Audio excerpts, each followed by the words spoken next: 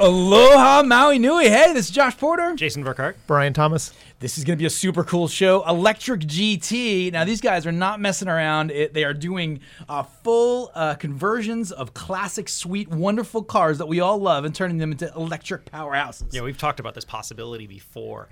The atmosphere in the studio is electric, by the way. Sorry, I had to drop that. I'm sorry. There's some great guys. Great guys. And I sent out a YouTube video this morning that I didn't realize they were actually on Top Gear. Oh, the actual show? Yeah. Yeah. The Top Gear show. If you're not familiar, it's basically a comedy almost, but it's all reviews of weird automobiles you really wouldn't buy.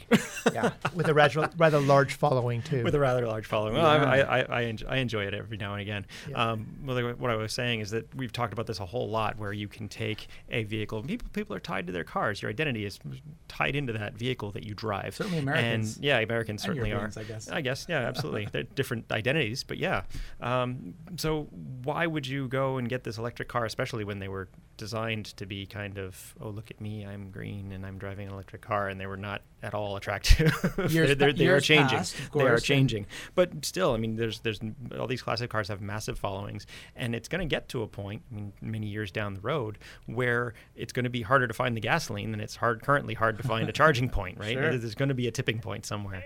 Yeah. And if you look at the overall cost, so to get a new Ferrari engine or used one or so, it may actually be cheaper to put in an electric engine. Oh, if you end up with a chassis which has problems and with the power plant, yeah, it might be easier. I tend to get excited about a couple of things with this, and we won't go too deep here, but when you're making a new electric vehicle, you got a whole bunch of new greenhouse gases to manufacture a new car to replace your internal combustion engine. There's something kind of that bugs me about that, right? Sure. And then so you've got the opportunity to use something that already exists, where you've already made that contribution of the cost to build it on a manufacturing level. Okay, now, but you can also save money on these. I mean, I think it's possible to do that, right? And you kind of tool around with electric vehicles. You're no newbie to this, right, Brian? Yeah, I mean, I rebuild Prius batteries, and I've done numerous Prius batteries over the years. But a buddy of mine does. It's a pretty rare thing, by the way. It's not like you run into a guy that's not that does normal. that all the time. No, and not just like at a higher level, not just like replacing the individual modules, but we can do it at a higher level. But anyways, very cool, man. Very cool. And the character in these cars, these classic cars, right? Like whether it's an old Chevy pickup, or whether it's an old 911, or whether it's whatever you want. It basically seems possible, and you're not really missing out. The whole Top Gear episode, which we'll reference somehow in the show, it actually outperformed the original. Right. Yeah. So. Well, yeah. Like there is that. Yeah. and it offends the purist to a high degree because it doesn't have that audible sound of a Ferrari engine. You know. That was the first thing I got asked. Download it from iTunes, man. Just download it from iTunes, put it on your stereo. Right. All right, you ready to do this? Yeah, absolutely. Good stuff. Hey, folks, this is the Solar Coaster. We are a renewable energy themed talk show right here in lovely Maui County. We can be found Fridays at 1:05 p.m. on Ko'oi 1110 a.m. Also some FM stations, 96.7 FM Central Maui, 96.5 FM Westside, 98.7 FM Upcountry. www.solar-coaster.com is where you can find all our old shows, more than 135 deep at this point. If there's something in renewable energies that you're interested in, chances are we've talked about it by now. But go to the solar-coaster.com website, check it all out. You can get on there. But the most important thing is the little get in touch box, subscribe to the mailing list, and or submit questions. If you're out there and you have questions, comments that you want to get on the air, let us know. Go to the website, www.solar-coaster.com. All our shows are also available on podcast networks, iTunes, Stitcher, TuneIn, iHeart, and a bunch of others all carry the Solar Coaster. Take us everywhere you go. Very good. Got some great sponsors out there. Fairwinds Wealth Management from Mr. Brian Thomas. Thank you, Brian. Good to be here. We also have Enduro Shield, our newest Enduro Shield, and Perfectly Clear. Perfectly Clear is the local company representing Enduro Shield, which is an international brand of panel coating technology, which we're going to get to learn more about over the upcoming shows. Also, Sundrum Solar and Pantech Design. Now, these are just a kind of a amazing suite of companies doing really cool things throughout the industry. And it's turned into kind of eclectic conversation, but they all feel really, really important niches. Yeah, across I think the so. spectrum. I think so. This is a call-in show. If you'd like to jump in and say hi and say, hey, I got a 911 that needs to have an electric vehicle conversion, give a call. 808-242-7800 is the call-in line. A little bit about our local sponsorships. Fairwinds Wealth Management was our first local sponsor, someone here in Maui that supported the show. Thank you very much for that, Brian. I do want to give you a chance to talk a little bit about what you do. We made an offer recently, and what's going on in your world? Building systematic portfolios using a risk management process that has done well and avoided big bad markets, and past results and not guarantee of future results, but showing a different process essentially, but also incorporating ESG, so right. Environmental, social, and governance, and social responsible investing. And that's why we're on the show here. It's good stuff, and it's absolutely the place to be. So that's exciting. That's awesome. And those are the two big pillars of Brian. It's like how to protect your money and then how to learn more about ESG. And specifically, I was asking you about, we learned about TAN, which is one of the ETFs in the ESG world. Could I say that? Yep. Right? And then another one, which is PBW, right? Excellent, Josh. And PBW is exciting because these two kind of leaders in the ETF world, which is an electronically traded fund. I'm learning from Brian every time we talk, that they're kind of like almost changing leadership roles right now. Like TAN was just super performing unbelievably well for all TFs across the entire all the markets, and now PBW's come out and started to really kind of like rock it. Yeah, it's been an incredible year, and Josh and Jay had the foresight. Maybe they were lucky, who knows? But just like. But they had me on early in the year, and it just so happens that renewable energy is the biggest growth sector in investing this year. That's awesome. And it's unreal when you look at sort of fossil fuels. And I mean, we can talk about the numbers real quick here. Yeah. PBW, this is not a recommendation, but that ETF, it's a basket of solar, hydro, and wind renewables. And it's up as of today, 56% year to date, right? So it's the growth driver in our country. It's amazing, right? And unbelievable. If you look at statistically, we talked about a couple shows ago how this ESG investing, companies that are doing right by their marketplace and by their customers are data proven doing better than other companies. So if you screen by that metric, those companies are doing better. And they're also doing better by us as citizens and by the world as corporations, right? And we always knew that was possible, but to actually see it come into fruition in data, in real life. Yeah, the data there. And it's recent too. I think you had referenced maybe it was a Forbes article in 13, around that time period where you just started to see the beginnings of that. And now it's gone probably a lot farther, right? Well, Josh, what's fascinating, and from my perspective, what's extremely interesting is that these studies that have come out that have backed this data of these companies that are doing better, this is before 2019, before these industries have taken off. So wait do you see the data driven after they incorporate the results of 2019 when renewables started truly kicking butt. I mean, it's going to be awesome, So there you have it, folks. If you want to protect your wealth through this really cool strategy that Brian will explain to you in a webinar, and also learn about how to participate in the kind of the new ESG bull market. Can I say that? I don't know. I'm just throwing out words. Yeah, I mean, but it's the new smart economy. New smart economy. I love it. And give Brian a call. Brian, how can they reach you? 808-873-3247 or info@fair, starts with an F, fairwindswealth.com. Very good, very good. Okay, is it time, gentlemen, to jump over to news and events? It is right away. Green Tech Media and everybody else is reporting the White House has killed clean energy tax credits. What? Unfortunately, just over the past few days, I mean, the conversation has been in a different realm, but the decision to extend tax credits or not was not approved. It was actually held back until the final hour. They were still talking about at least putting a short-term extension on the ITC, and it eventually investment tax credit 30% on renewable energy systems. Right. This is the federal tax credit that you would get for. Basically, I mean, the battery was included at that point, wasn't it? Yeah. Well, actually, they didn't add any new provisions for battery alone. There's a bit of dialogue about that as well. And then, there is a mechanism to include the battery, and that's kind of a little bit more academic. The conversation has to do with how much of it, what percentage is charged by solar versus the grid, and that's how you can take it or not. So there's a whole conversation in there. Yeah. Right. Yeah. We don't give advice on taxes specifically, but we will tell you that the tax credit itself is not going to be extended. So we're going to step down as of January 1. 2020, in a week or so, it's going to step down as was prescribed, and we'll be down. Get your panels up now. Yeah, and we're coming down 4%, right? To 4%, 26, and then the next year it's going to go down to 20, and then it evaporates entirely. Well, or 22. I think 22, and then we got a 3-year stagger down. There's some granularity there to look at, but the bottom line is that it's reducing, or at least that's what the plan is presently. Yep. We did not get any last-minute extension. The stateside tax credit, there hasn't been any language of a change. For folks here in Hawaii that are listening, that doesn't mean that tax credits are going away. What that means is that right now, if you put in a solar system, you should get about a 30% federal tax credit, and then you should get up to 35% state tax credit, depending on the size of your system, based on the PV DC side, right? Yep. So that's what's available presently. As of 7-8 days from now, when is the first? Yeah. Then you're going to lose that 4%, right, from the federal side. That's the case, okay? But that's actually, we've seen a savings in panels and batteries and racking, and I don't know that we've seen any big savings in labor or cost of client acquisition, but we've seen savings, overall in system costs. So this is a relatively small reduction, actually, at this moment. Sure, but it's the intent.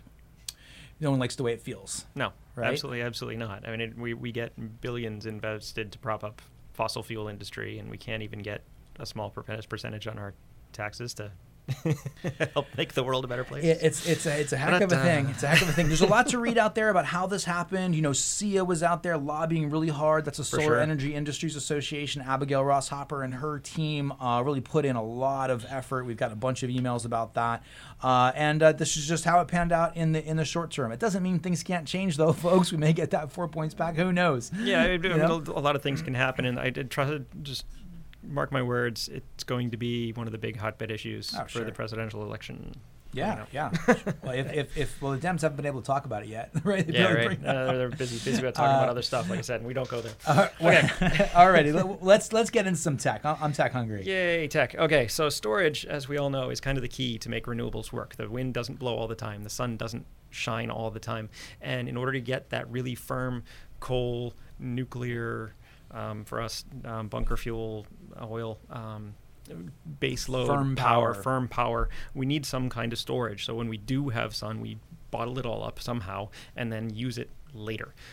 Just crossed my desk a really, really giant compressed air storage system, liquid air storage, has been approved in Vermont to the tune of 50 megawatt. This is big, people. You don't really understand how big this thing is. So for an 8 hours worth of storage, so they're going to have a whole bunch of tanks. And basically what it is, like I said, it's liquid air. So they're just taking renewables when they're available, compressing a whole bunch of air and storing it in tanks. Really, really cold, because you have to do that to keep the air liquid. I think it's like 320 degrees below zero. It's extremely cold. But then they just blow it off and turn a turbine. Remember those little whistle toys you used to get at Walmart? The little thing that people used to stick them on the exhaust of their turbos, because we're going in a car direction, and you get the little noise. That's exactly what it is. Yeah, I actually wanted to bring one with me, and I couldn't find it anywhere, so I practiced. But it's just going to turn a turbine. Right. So they bottle up all the air, and then they blow it off when they need it, and that turns the turbine, which will generate power. And it's the first time I've seen an alternative storage besides a whole lot of batteries, which are very expensive, to reach this kind of level. Cryo battery is the name. Yep. Relies on low risk, proven tech, generates zero emissions, has zero water impact, can be delivered at the cost of approximately half of the current cost of traditional lithium-ion batteries at utility scale. High-view powers long duration energy storage paired with renewables are equivalent in performance to fossil fuel powered thermal and nuclear baseload power. Yeah. That's a nice quote, isn't it? Quite a statement there, folks. I mean, here's the thing. We said the missing link over years past. It was the missing link is storage. The missing link is storage. Well, what kind of storage? And what's interesting here is the answer was in Grandpa's shop in an old condenser. Is that what I just heard? Yeah. That thing that used to make all the noise, in the shop in the back, so you could run your power tools on. Yeah. This is just a big version of that. That's cold.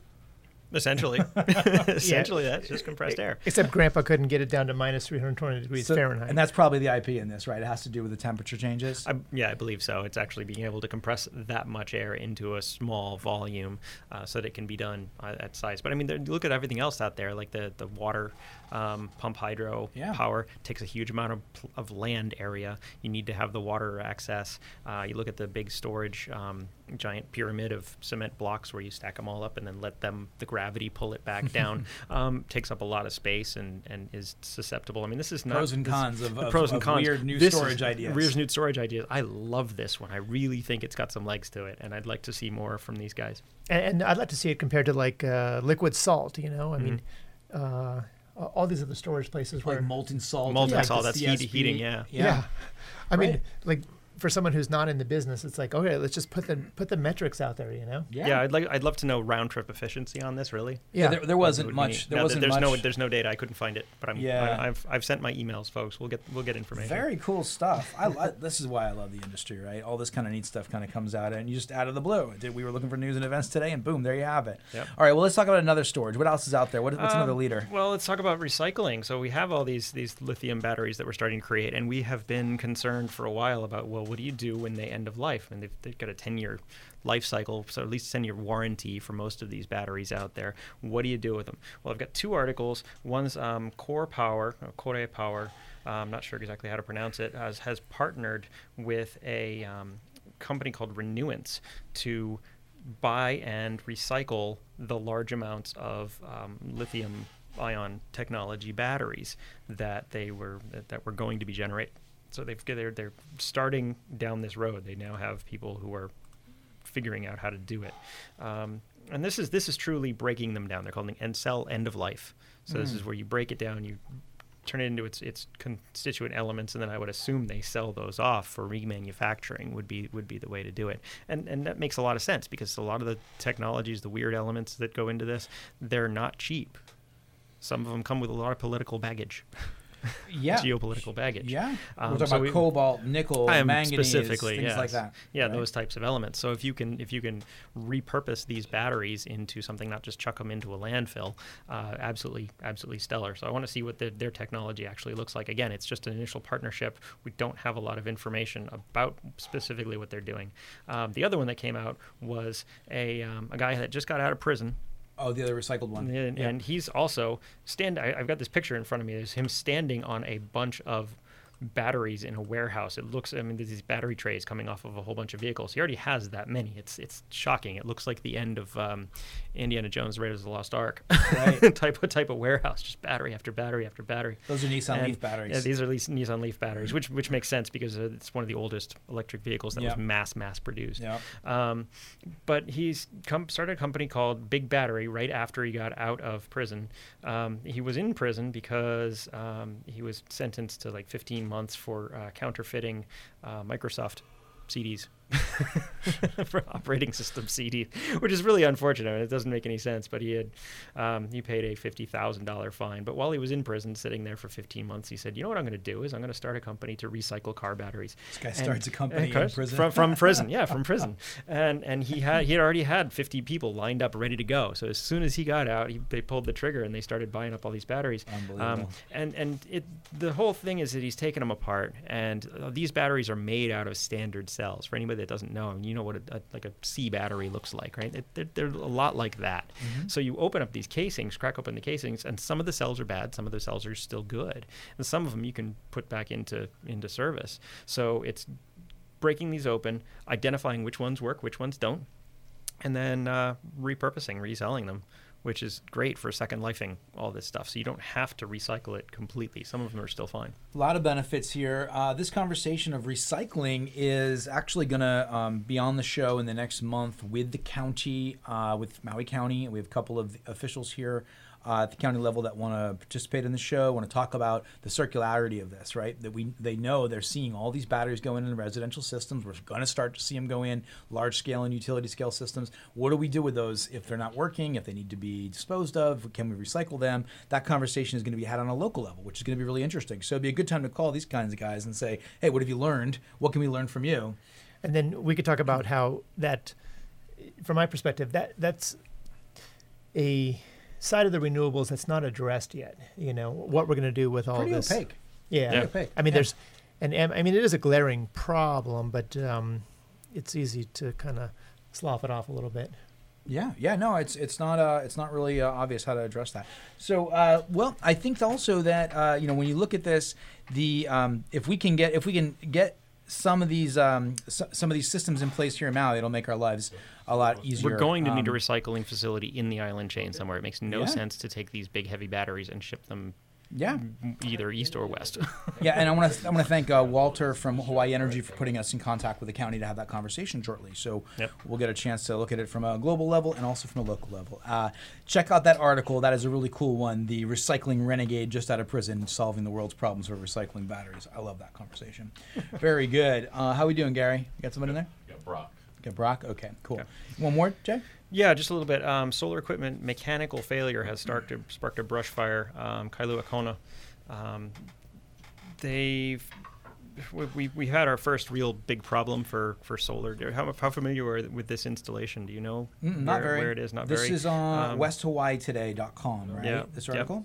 Yep. So the solar company's representative, solar company in question, I don't have the name for, but a full installation, so a real solar farm, had a mechanical failure.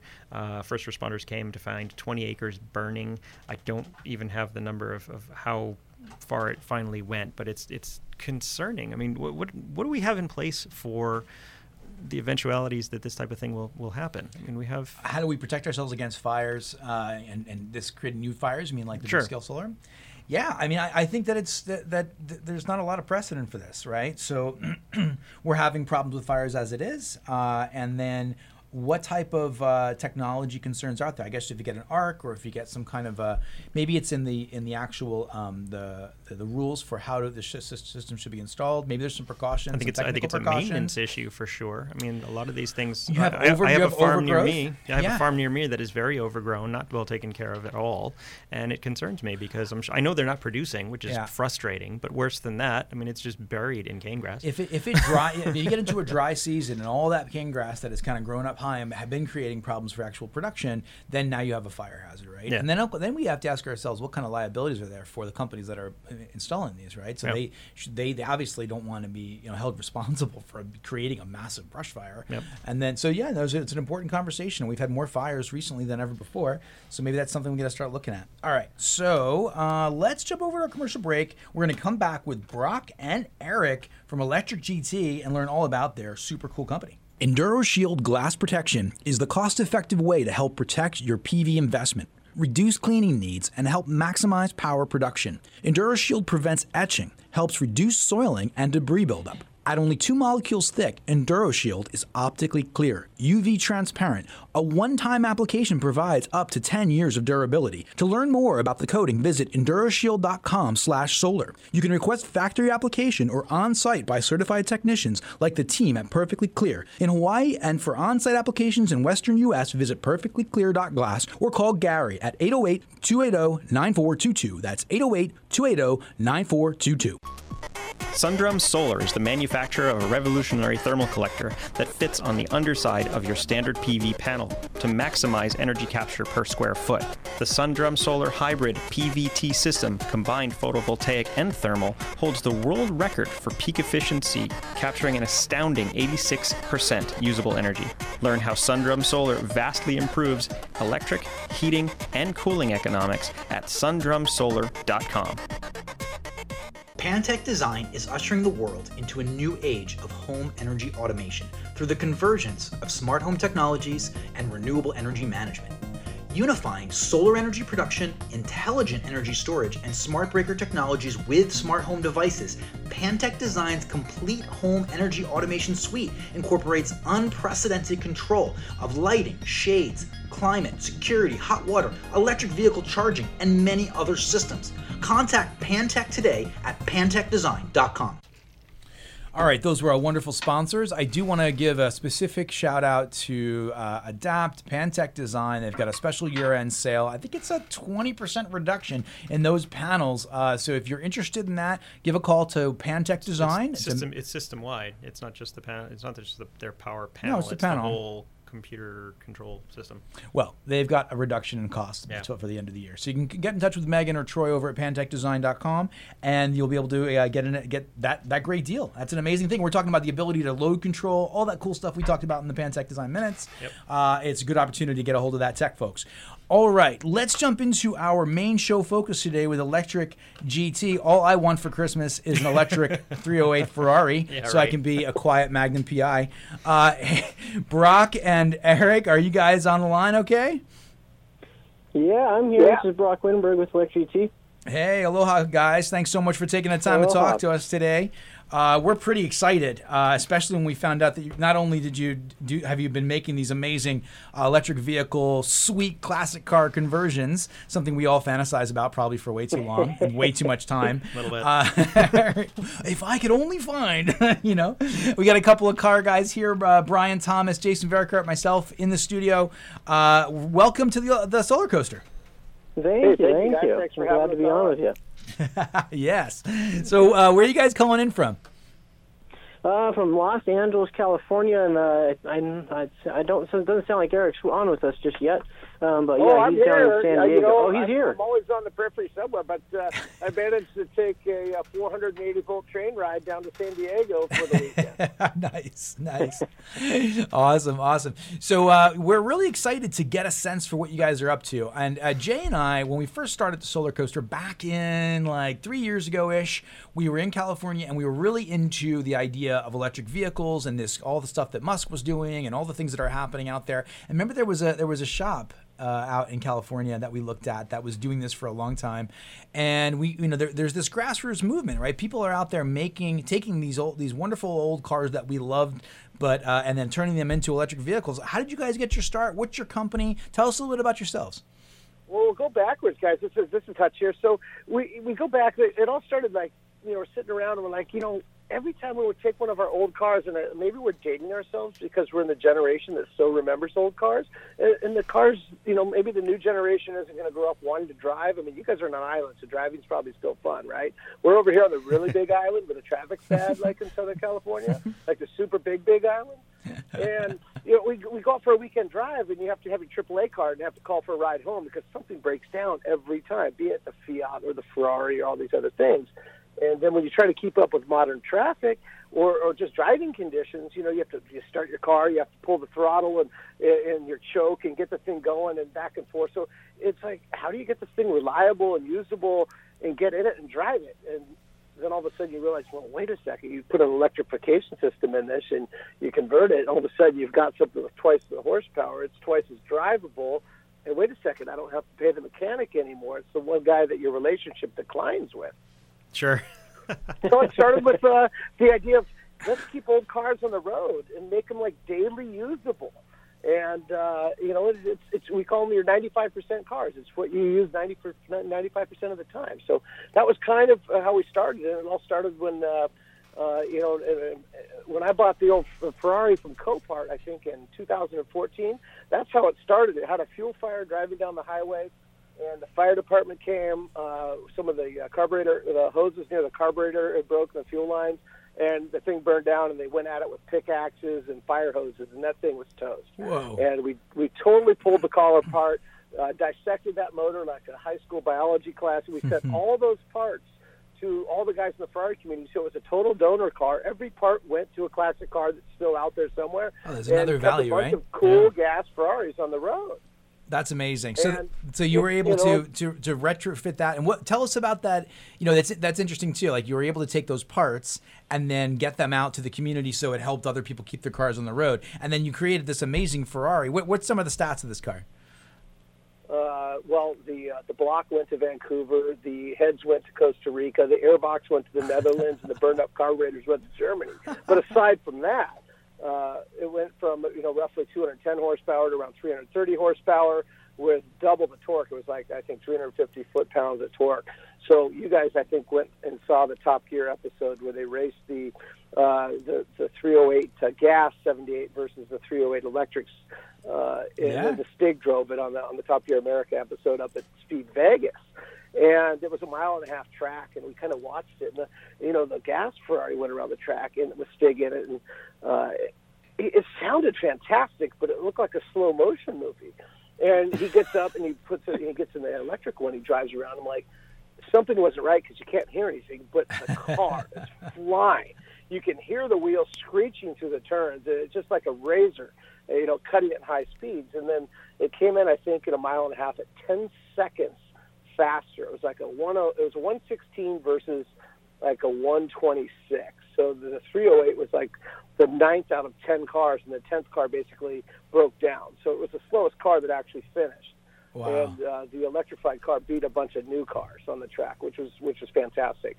The driving experience is completely unique, and it was neat to see that happen. And so this is Brian, and you guys are selling crate engines, right? And for those people that may not know what a crate engine is, it's like a Corvette LS engine is what's known as a crate engine, where you repower another car, you're getting more power, you're getting a lot more simplicity, and your power to rate ratio is actually very good. So this is a lead into Brock here, and I'll give credit and tip. Brock and I have been partners running Electric GD for a couple of years now, and what Brock is the lead engineer and the design guy on all this stuff. We give credit where credit's due. Most of the conversions that are happening for classic cars are kind of one-off, art paintings or builds. They take a lot of work. There's just a lot of customization to it. There's not that you ever need to service these very much, but there's just a lot of things that can go wrong, or just a lot of points of failure. And Brock's like, I want to make something that's repeatable, easy to swap in and out, and that has more of a mass application. And we found ourselves, and we're just a group of 8 or 10 guys in LA, putting these things together, fulfilling essentially client builds, which are R&D, and all of a sudden the clients are like, "Holy crud, you guys are making neat stuff!" And we're like, "Hey, that's kind of cool," And so I'll tip the hat to Brock, and Brock can talk about it. But I did say, I think like Eric said, it's like Eric said. We just wanted to be able to lower the technical barrier of entry, right, for people. Like you said, most of the sort of conversions out there right now are sort of science project-y, and all the various components are just kind of spread throughout the car. They're just kind of all over the car, right? So it just makes it difficult to service and hard to actually make one of these without being an engineer. So I always wanted to make it easier for other people to do this, and we really want to empower shops and custom shops and the rest of my community to be able to do these kind of builds. And right now, unless those people employ engineers, it's pretty difficult to pull off well. So are we in a place, how far are we from being able to go out and then find that, beautiful, I don't know, what's a car you guys like? I can think of a couple that I love, but let's say you find that, I was just going to say Cobra, but you're never going to find a Cobra that's got a blown engine. No one is dying. No one will admit that. So let you go. Cobra kit car. Yeah. There you go. How far are we out from being able to do that? I'd like to, for example, take a late 40s Chevy pickup and put an electric engine into something like that. How far are we to be able to buy one of these great engines from you and do something like that? So we've been developing over the last year. We literally bolted the first one, the final, prototype into an FJ40, a first-gen Land Cruiser. We bolted that in just hours before I hopped on the phone with you here. So that's pretty exciting. And then we are working on a couple of other crate motors. So over this coming year, we're going to be doing some client builds and building out the product line a little more and getting some testing on these things. So as of right now, you can't go on our website and buy it, but say middle of next year, that could actually happen. And right now we're taking deposits and building, sort of special builds and getting the program rolling. It's pretty cool stuff. And a couple of things strike me. When are you finding that you're having to moderate the amount of power that goes into these older cars? Are there times where you have too much power? Well, absolutely. I'll let Eric take this one. He has a story for this one. I can tell you, to the $1,500. I know what exactly about a $1,500 noise sounds like. It's when you rev up a Fiat with dual motors and then drop the clutch and you hear an axle snap and then all the teeth and the differential become like bolts in a blender. Whoa! It's you can absolutely destroy things. So so it's a couple different ways of approaching this. It's relative here. You can there's a lot of hot rodding here. You putting Tesla drive units in the back of cars. Absolutely, people are doing that. We're looking at that on one of the 2002 BMWs we're doing in the shop right now, and it's really neat way to drive. It's just kind of forward, neutral, reverse, and on and off. So you don't have that classic driving style, but what we're doing that's a little different is we're not going for the 500 or 1,000 horsepower dual, large Tesla drive units. Have we thought about it? We talked to people about doing custom builds. Sure, of course, can't wait to do it. But the stuff that be, I think, more interesting for a broader sweep of people is something that looks like a motor. And so what Brock has done is he's designed this block that looks like a block, and petrol heads know what a block is. It's not this nerdy EV thing as mainstream is starting to come towards it. So you could put this block in a car. Wait a second, I can do a motor swap and put a block in, and it has the charger in it. It has the DC converter, which is the alternator in it, and it has the cooling system all built into it, the motors and controllers. You don't have to understand all the electronic elements of this, but you can bolt it in and basically hook it up to your 12-volt system, and it works, and you can still shift gears. Like, wait a minute. So, yeah, absolutely. Can you destroy stuff all day long? Can you completely program it and put it in the right amount of power to make the car handle and be drivable and electric and functional? Absolutely. We kind of target about 150% of original power. So the FJ40 is a great example. It was a dog driving it. Warming it up, getting it where it wasn't stalling after 3 starts when it showed up in our shop a year and a half ago was kind of a pain in the ass. I mean, it's a cool car. I always wanted one. I went to drive it, and it was really a lot of work. Yeah. And when we're done with it, you just leave it in second gear. You go in, you flip a key, and you drive it like a golf cart. And it has a clutch, so your left foot's a little confused the first time you get in it because you want to push the clutch in when you start it. But when you start it, there's no turnover. Just the contactors click, and you're live. Put the thing in reverse, off you go. Forward, off you go. You have a switch. You don't even have to go out of second gear. You just hit a switch, and second gear, you're going backwards. So there's some things to get used to, but the fact is you can still clutch and upshift and go through the gears. And think about this, a 4x like a Land Cruiser out in the dirt or rock crawling, you don't have to clutch it with a gas engine anymore. You can work between the brake pedal and the accelerator. So there's all these whole mind-scratching, mind-bending, head-scratching things you can do with it. You're discovering all this new stuff. And I mean, I think it's a great idea to take that sort of form factor of the engine, put it in there. It's aesthetically good looking, but it also serves to distribute the torque, and you use the same motor mounts and everything. And you guys are using the same transmission, like the same one in the car? Yeah, that's correct. We've kept the stock transmission in the FJ40, and we have a newer system that we're coming out with, and it might not be nice to some of the older transmissions. So on some of the newer builds, we're looking at using like nice new factory Tremix and stuff like that that are typically a little more efficient. And but when you're doing a high-end build, it's nice to get a nice new transmission in your car. Yeah, and then congrats on doing the 2002s as well. I've had every year 2002 except for 2 years, so I know every single bolt on those cars. That's going to be Brian, awesome. What car do you want to electrify? I've had a killer 911 Carrera. That would be pretty cool, but I would take a electric 2002. That would be that'd be an awesome car. There's something really fun about out here, gentlemen, we get a lot of solar, right? And a company that is near and dear to our hearts, SolarEdge, has an electric vehicle, a charger integrated to their inverter, right? And they have this power on sunshine switch, basically. And they have the most powerful level 2 charger in the industry because you're able to combine, I think, grid and solar power at the same time. So there's something really cool and a bit anachronistic and super fun about the idea of backing up some classic beautiful car and charging it out of your solar system and then driving around. Absolutely. I can't wait to do that. And then it's amazing. And then also, I think some low-hanging fruit for you guys, or where there's a big market, would be in like the air-cooled Volkswagen market. Yes. You know, Yes. I mean, like either that was mine. Yeah, we have a buddy Graham that has a electric Volkswagen thing. You know, right, yeah. But a electric Type 4 bus engine would be awesome.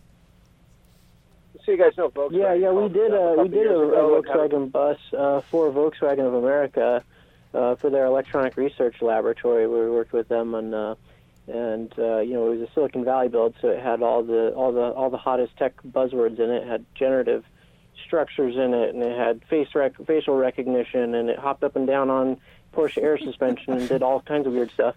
Not your typical VW bus build, but we have done one. Wow. What are the performance characteristics? I mean, I understand there's like a multiple of power and of torque is just categorically different. But I mean, are you able to? Is there a top end limitation? What do the range typically look like? What are the factors that affect that? I mean, this sounds to me? I mean, from an island perspective, it sounds like it's a no brainer. It could make an old kind of classic sweet car a daily driver for you. Absolutely, yeah. So the Fiat that we just finished. Little Fiat 124 Spider, nice, beautiful Pininfarina design, but it had this engine that like nobody can maintain, right? And so we put 25 kilowatt hours of Tesla modules in the back and a nice billet battery box, all sealed up. And we have a Hyper 9 motor that we put in that, and it's 173 foot-pounds and 88 kW. And so, again, it's about that 150% of what was original. And, I mean, it's such a nice car to drive. I mean, it's not overpowered, but still gets up and goes. And, it's super reliable. With that little 25 kilowatt hour pack in it, 75 miles. And it was headed to that particular one, though now we offer that system. That particular car went to the Bahamas, so another island, 14-mile long island. So it works great. And, now it's driving up. Well, I think it did actually probably just about getting there. Very cool stuff. Very cool. Well, tell us a little bit about your. Oh, Jay, you want to jump in? Well, I want to address one thing, and you mentioned it a little before. One of the big downsides of the first question that I got asked by some people when I said we were talking to you on the radio today is, it looks great, it performs great, it doesn't sound right. Yeah, right. How are you addressing? I mean, you've got all this electrical power. Why can't we put an amp in there with some really good sound effects? Wasn't there an Adam Sandler movie about that? I have the world's best answer for this. This is genius. I mean, I drive the Ferrari around for about 2 years before we auctioned it at Barrett-Jackson.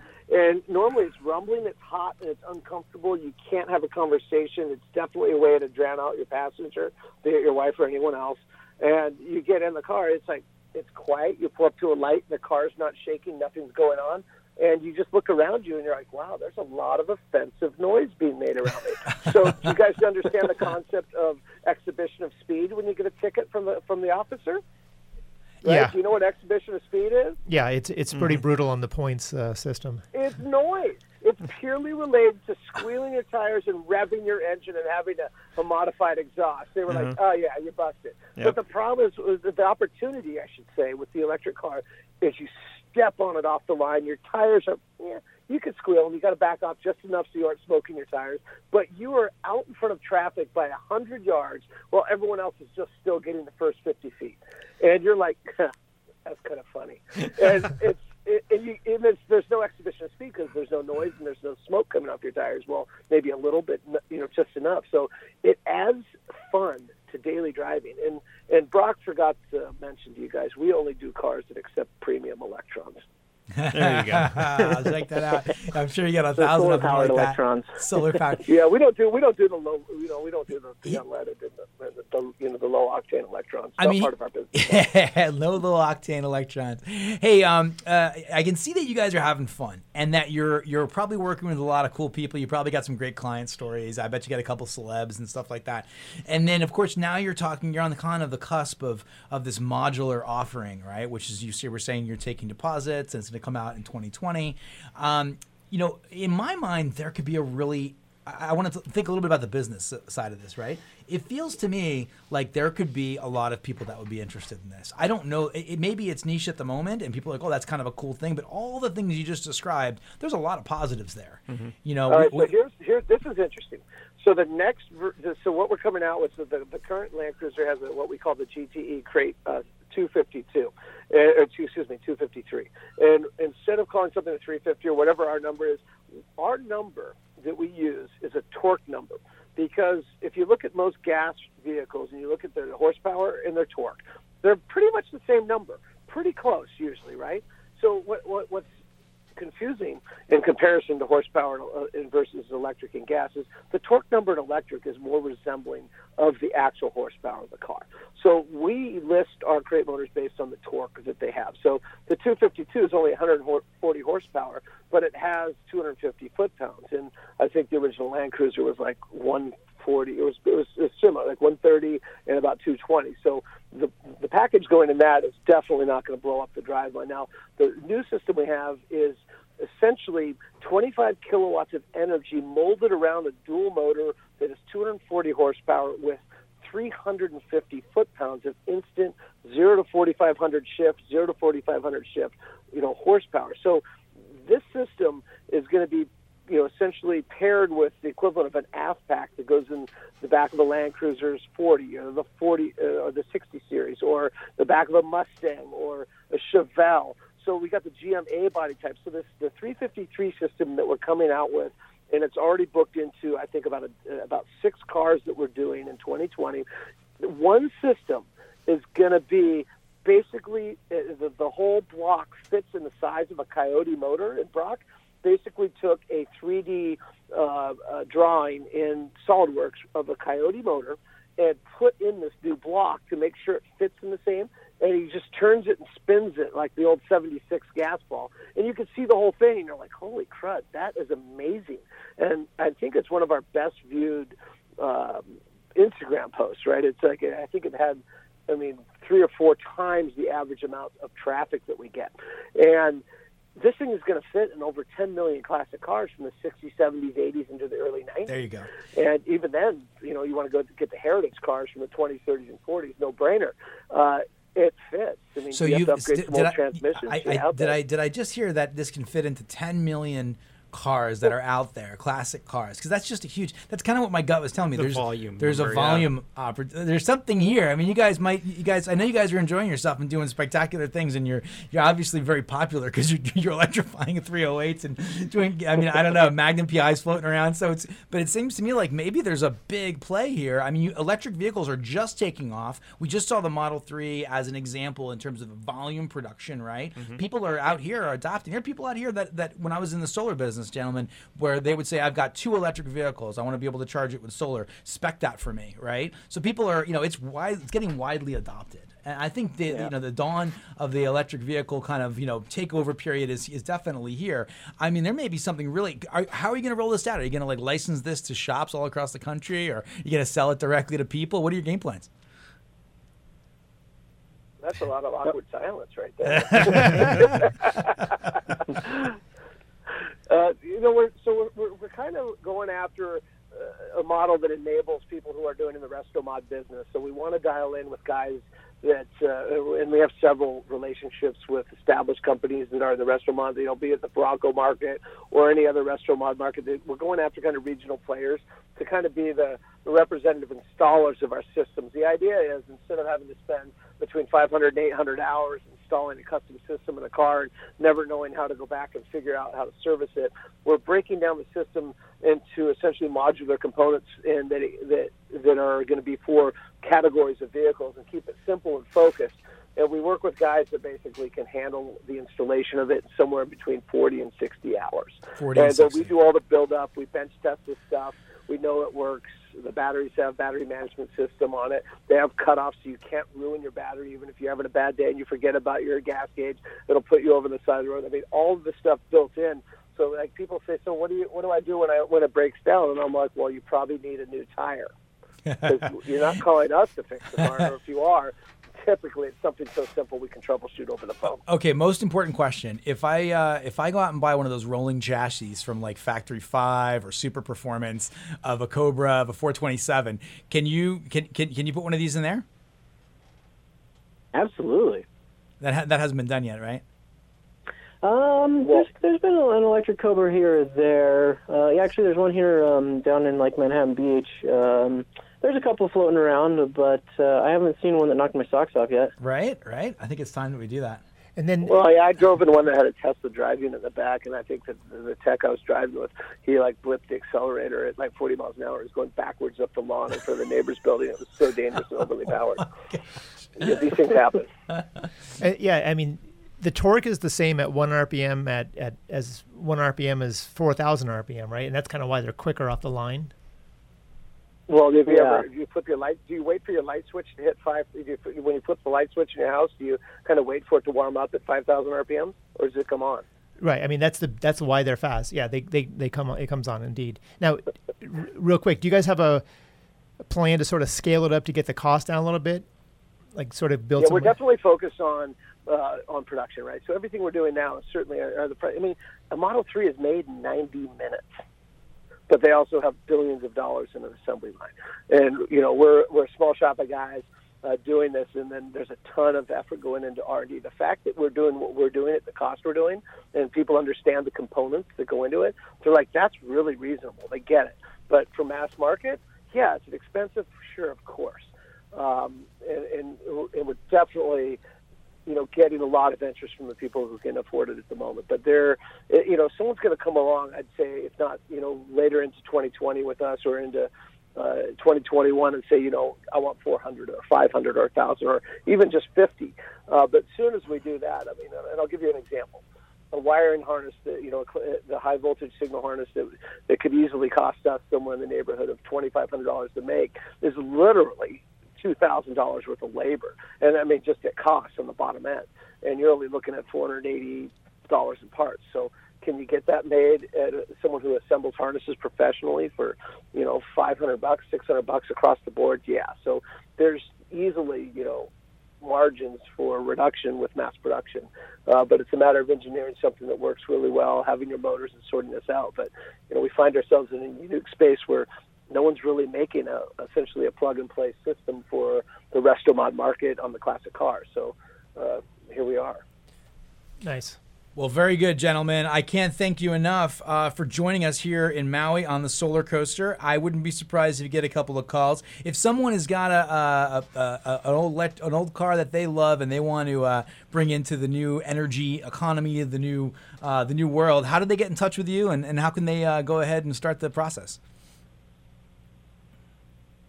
Well, you could reach out to info@electricgt.com or electricgt.com on the contact page. Send us an email. Our new website will be up here in inside 30 days, but we're happy to respond and provide information. But if we can, it's pretty easy shipping cars. We apparently ship them out of state and out of country all the time. So we could start with the build here and then ship it, or our systems will be available, and we're happy to ship the systems, and they're relatively self-explanable on installation with, I think what we have is about a 100-page manual in general and tech support.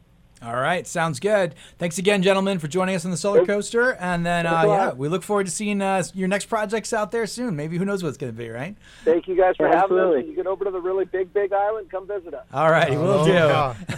Okay, guys. Aloha. Aloha, guys. There you go. That's one of the cool things about this industry, right, man? It's just there's so many new things happening. Who would have thought you could take a beautiful old car and turn it into like an electric powerhouse? Relatively simply, too. Let's do it. That sounds like a plan. All right. Do this thing. Hey, folks, this has been the Solar Coaster. We are sponsored by Fairwinds Wealth Management, Sundrum Solar, Pantech Design, and Enduro Shield. Thank you so much to all our sponsors. Thank you to our listeners. Have a wonderful weekend and Aloha Friday. Have a great weekend. Merry Christmas.